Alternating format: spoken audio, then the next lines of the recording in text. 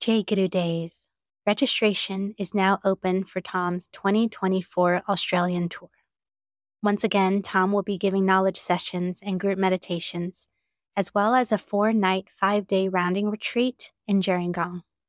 If you haven't learned Vedic meditation yet, Tom will be teaching Vedic meditation while in Sydney, as well as advanced techniques to those who have already learned Vedic meditation. Tom's Australia tour runs from June 6th to the 30th, and you can find out more at tomknowles.com/Australia. Sahana vavatu, sahana bhunaktu, sahaviryam karavavahai, tejasvinavadhitamastu, ma vidvishavahai.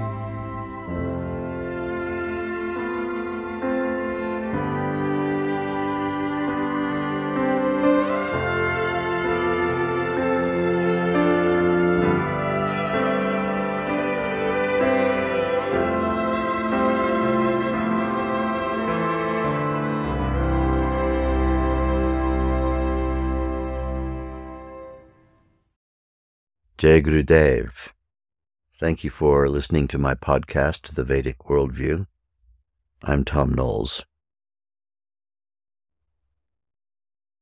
When Maharishi Mahesh Yogi, my guru, had one of his setups where he was training people in Seelisberg, Switzerland, there was a great banner probably about 50 feet wide, that was hung from the architraves above the entrance of the giant lobby into which we were welcomed. And on the banner read the following: "Welcome to the solution to all problems." And in this particular epoch of Maharishi Mahesh Yogi's training of the people who were there, he was emphatic that the solution to all problems is that there is no problem. In other words, to make the assumption that there's not a problem in the first place is the first step to once again achieving frictionless flow. So let's look at the idea of frictionless flow and the idea of quotes unquote problem. I arise in the morning, and I'm just saying this as an example. This isn't really me describing my day. I rise in the morning and stroll into the bathroom. No problem. I reach for my toothbrush and put toothpaste on the toothbrush. No problem. I brush my teeth. No problem. So there are no problems, no problems, no problems. Now I watch my 5-year-old, Henry, do the same thing. He rises in the morning, strolls into the bathroom, and the steps that he needs to climb up to the sink are slightly out of position. Problem. Though he has learned how to solve this problem by moving the steps, which he can do by himself. So he moves the steps, and he goes to reach for his toothbrush, but it's slightly out of reach. Problem. But he stretches a little bit and manages to get the toothbrush, and then goes to get his kitty toothpaste, but the tube is completely flat, and there's no toothpaste in it. Problem. But I'm standing there, and I happen to know that within arm's reach, in a drawer, is a brand new tube of toothpaste. So when he says problem to me, I say, there's no problem. Right here is the thing that you need. So now we're getting down to it. What is it that comprises a problem? We live a life in frictionless flow. You get up, you move toward a thing, and You have an intention, you have a preference, you lean into that preference, and either the preference is supported by the evolutionary functioning of the laws of nature, or the preference is not supported. And if the preference is not supported, then the Vedic approach is, rather than increasing effort and increasing persistence, one should take a moment and let go and attain to a less excited consciousness state. In the less excited consciousness state is the solution.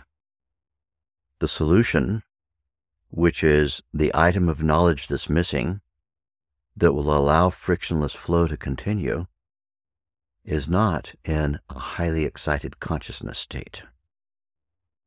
The solution is in a less excited consciousness state. Maybe as I go to the less excited consciousness state, I reconsider my preference and realize that my preference requires either a little tweaking or completely letting go of it, or perhaps in my less excited state, I arrive at a conclusion about where is the element, the missing element, that's going to bring the solution to the problem. Maharishi used to teach an analogy. You enter a room, and there's a bunch of people in there, and the lights go out. And in our analogy, the people can't escape from the room for some time, and they're in pitch black darkness. They begin to discover the problems of being in darkness. You bump into each other, your knees hit the furniture, you can't tell who's who. All kinds of problems come because it's completely dark. And so, in our analogy, the group decides to carry out a study of the problem. Let's study the problem and see what it is. And it's discovered the problem is that in darkness you crash into furniture with your knees. Big problem. And why is that a problem? Someone will say on the Committee on Darkness, whose idea it is to solve, quotes, the problem. Well, because you might get bleeding knees and things. All right, what we need then is first aid kits and different kinds of first aid medicines to patch up the knees. Well, we won't be able to do that terribly well because it's dark, but we'll do our best feeling around in the dark. What else is there? Well, you can't tell who's speaking or who you're speaking to. Well, we need to get Braille badges that people can use to feel out the initials of somebody else's name. What's the rest of the problem? I have a solution, says somebody. Let's see if we can grab this substance of darkness and push it out the window. That fails. And next solution for the Committee on Darkness to study the problem. What we need is a motto, says somebody who took a 200-hour psychology course. A motto to elevate the people and make them feel better. And the motto will be, darkness is beautiful. God wants us living in darkness. Darkness is beautiful. Let's all chant it together. See if we can start feeling good about the darkness. And in our story, in comes someone who happens to have a key to the door and gets in, reaches their hand around the corner and switches on a light. And everyone in the room is dazzled, and the room is in a complete mess and disarray from the hours spent in darkness. What happens when the light goes on? The introduction of a second element. Light connects the knower with the known. It provides the element of knowing. Light is that connects the knower with the known. When the knower is connected to the known, the shifting of the furniture around the room is no longer required as an engineering feat in darkness. The first aid kits are no longer required. The Braille badges are no longer required. The motto that darkness is beautiful is no longer required. There may be some people who have become rather wed to their solution. They've already invested in the first aid kits, or they're really keen about turning Darkness is Beautiful into a very popular song that everybody can sing. And since they are rather wed to this, having the light on is a bit pestiferous for them. It ruins their plans. They really rather resent the light coming on. Another thing with the light coming on is that you get to see the mess that was created when the darkness was there. And there's going to be a bit of a task cleaning it all up. This analogy, although it's couched in a more modern setting, actually comes to us from one of the Upanishads, the Brihadaranyaka Upanishad. It is intended to show what happens when you introduce a second element. The second element is that challenges the assumptions of all of the previous attempts to solve a problem. You bring light, darkness is just not found. So rather than having to address the darkness on its own terms, one actually is working with light. One is able to do all kinds of things in a well-lit room that are very problematic in a room that's not lit. This is intended to bring us to realizing the lessons embedded in our analogy. And the primary lesson is that problem, quotes unquotes, is actually a consciousness state. When there's frictionless flow, and then frictionless flow comes to an end because of a perceived obstacle, then we have a problem. There's a tale, probably apocryphal, but nonetheless instructive, of the famous Archimedes, who is the master of leverage, the great mathematician and scientist and advisor to the king of Greece from thousands of years ago. And Archimedes was famous for having learned how to employ all of the different elements of leverage. One day, a trade route that passed through a narrow chasm or canyon was blocked by a large house-sized boulder that had rolled down and stuck itself right in the middle of that trail. People on either side could communicate with each other by shouting, but the trade route was completely blocked. And every kind of attempted solution was put into play, attaching donkeys by the hundreds to the rock and pulling on ropes, and people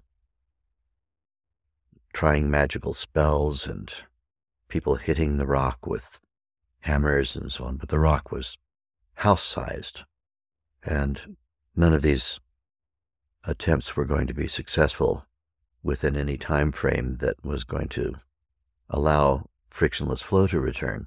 Somebody said, let's call Archimedes, and along he comes. And he says, I'll need a shaft of wood.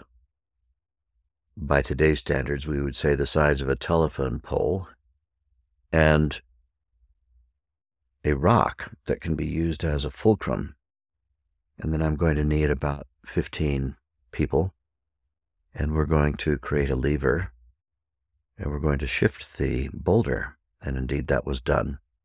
In a matter of less than an hour, the boulder was rolled away, and the trade route continued to flow frictionlessly.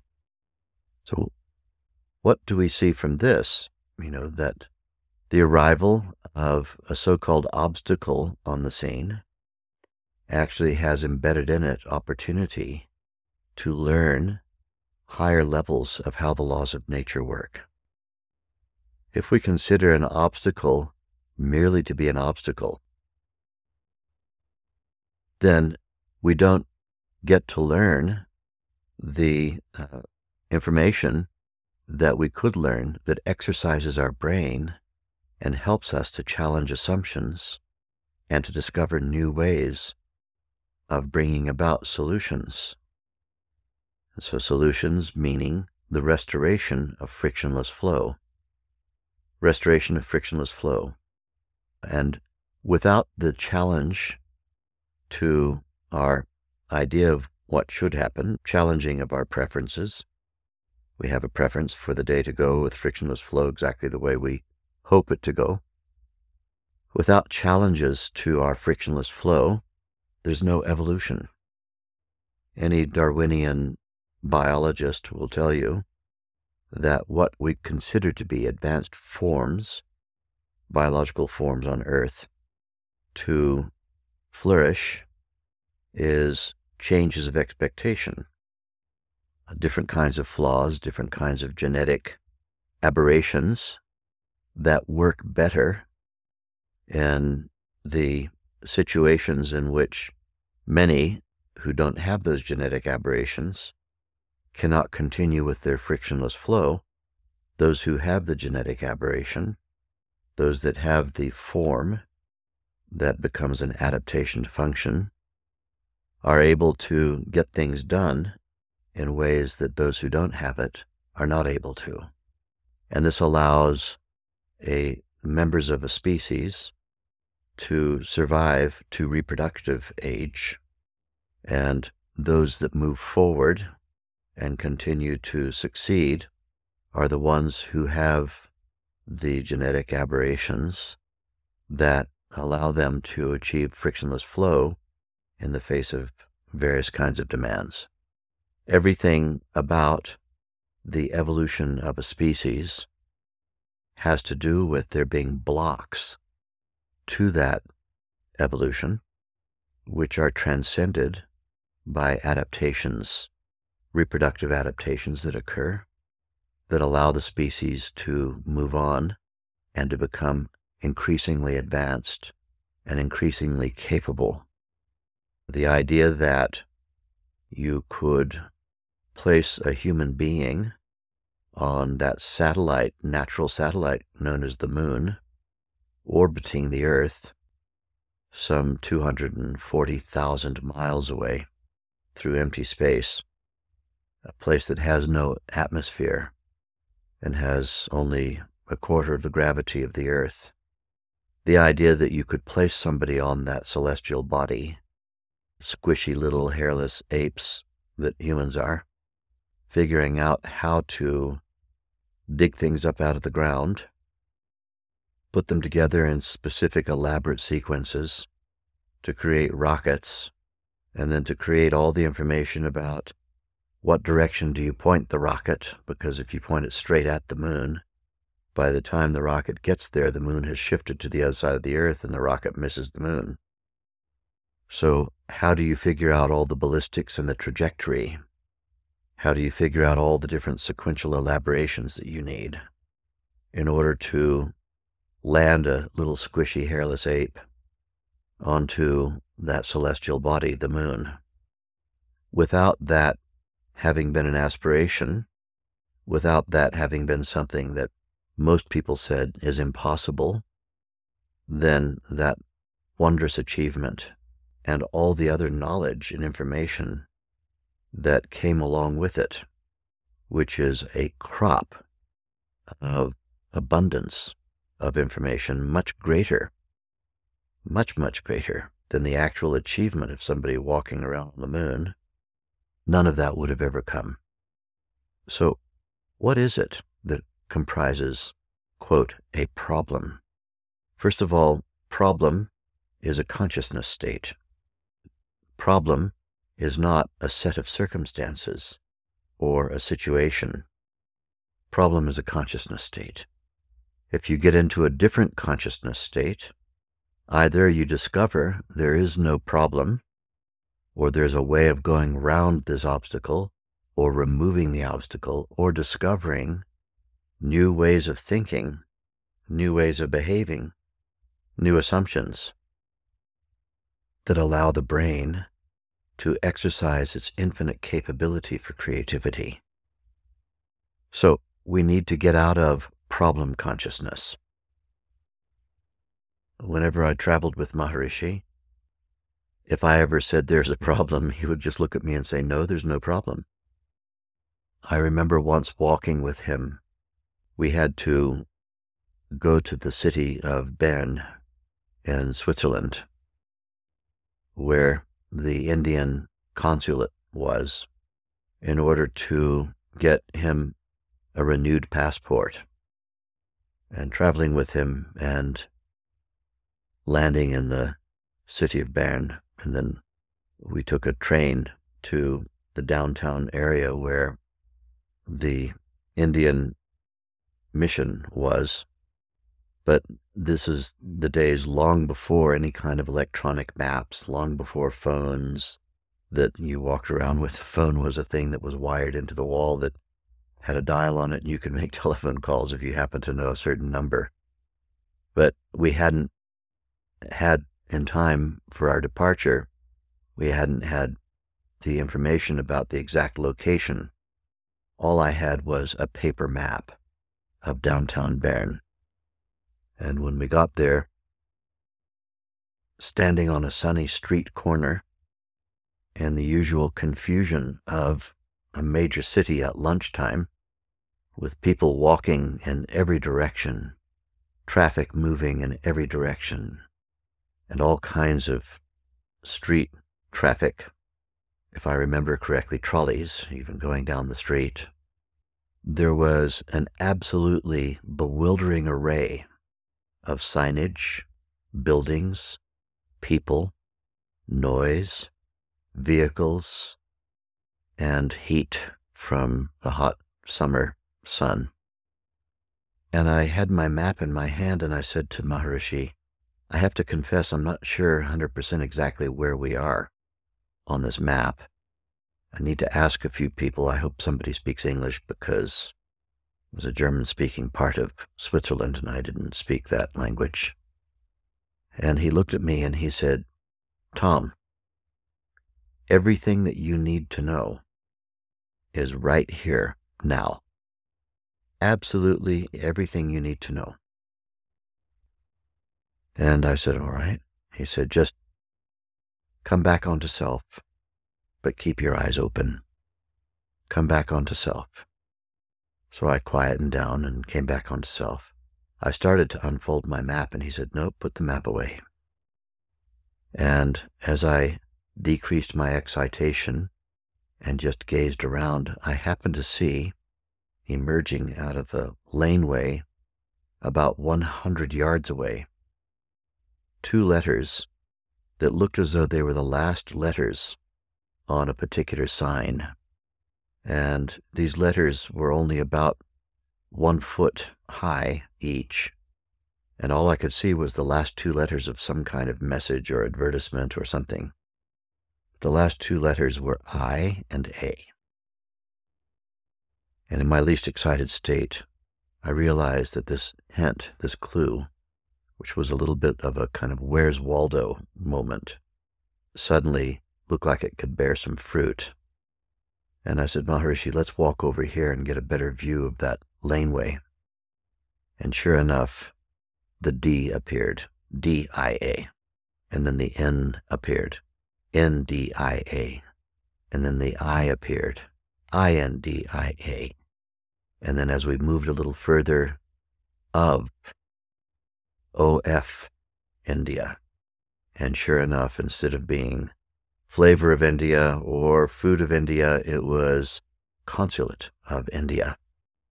And there it was, that little scant piece of information that I was implicitly rejecting when I decided there was a problem. And he looked at me with those big brown eyes and said, there's no problem. De-excite. Lower your excitation. Come back onto self. Come back into that least excited consciousness state. and you'll find the solution. There's always a solution in a less excited state. The less excited state is the equivalent of the light in the dark room. From where will you draw a solution? The answer, from your less excited state. The less excited state has in it the solution to all quotes-unquote problems, and ultimately what that shows you is that if you're in that state of consciousness, which can take in all knowledge, which is the home of all knowledge. After all, consciousness is that by which all other things are known. There's a fundamental tenet of information theory that states that information or knowledge has organizing power. And this is widely accepted, a concept that was popularized by an information theorist by the name of Edward de Bono, quite a genius in his own way. Knowledge has organizing power. Given that it is true, demonstrably, that knowledge does have organizing power, let's think of a kind of knowledge that has the greatest organizing power. Knowledge of the knower. Knowledge of the capital K knower. Knowledge of that which is your own least excited state, consciousness, which is the fountainhead of all thoughts, the fountainhead of all knowledge, knowledge of the knower, knowledge of consciousness. If knowledge, information, has organizing power, then knowledge of the knower, knowledge of the source of all that can be known, knowledge of that by which all things are known, must have infinite organizing power. Knowledge of the knower has infinite organizing power. So how do we get knowledge of the knower? We do this through our regular twice-a-day practice of Vedic meditation, settling down into that least excited state intentionally. For every purpose, there's so many purposes of doing it. Giving the body extraordinary, unprecedented levels of rest, allowing thereby for deep accumulated stress to dissolve day after day, to awaken our familiarity with the workings and mechanics of our own inner self, our own true nature. Our less excited nature is our true nature, because that which is true is that which doesn't change. Our surface nature goes through change all the time. And that which is always changing is only temporarily true. That which doesn't change is capital T, true.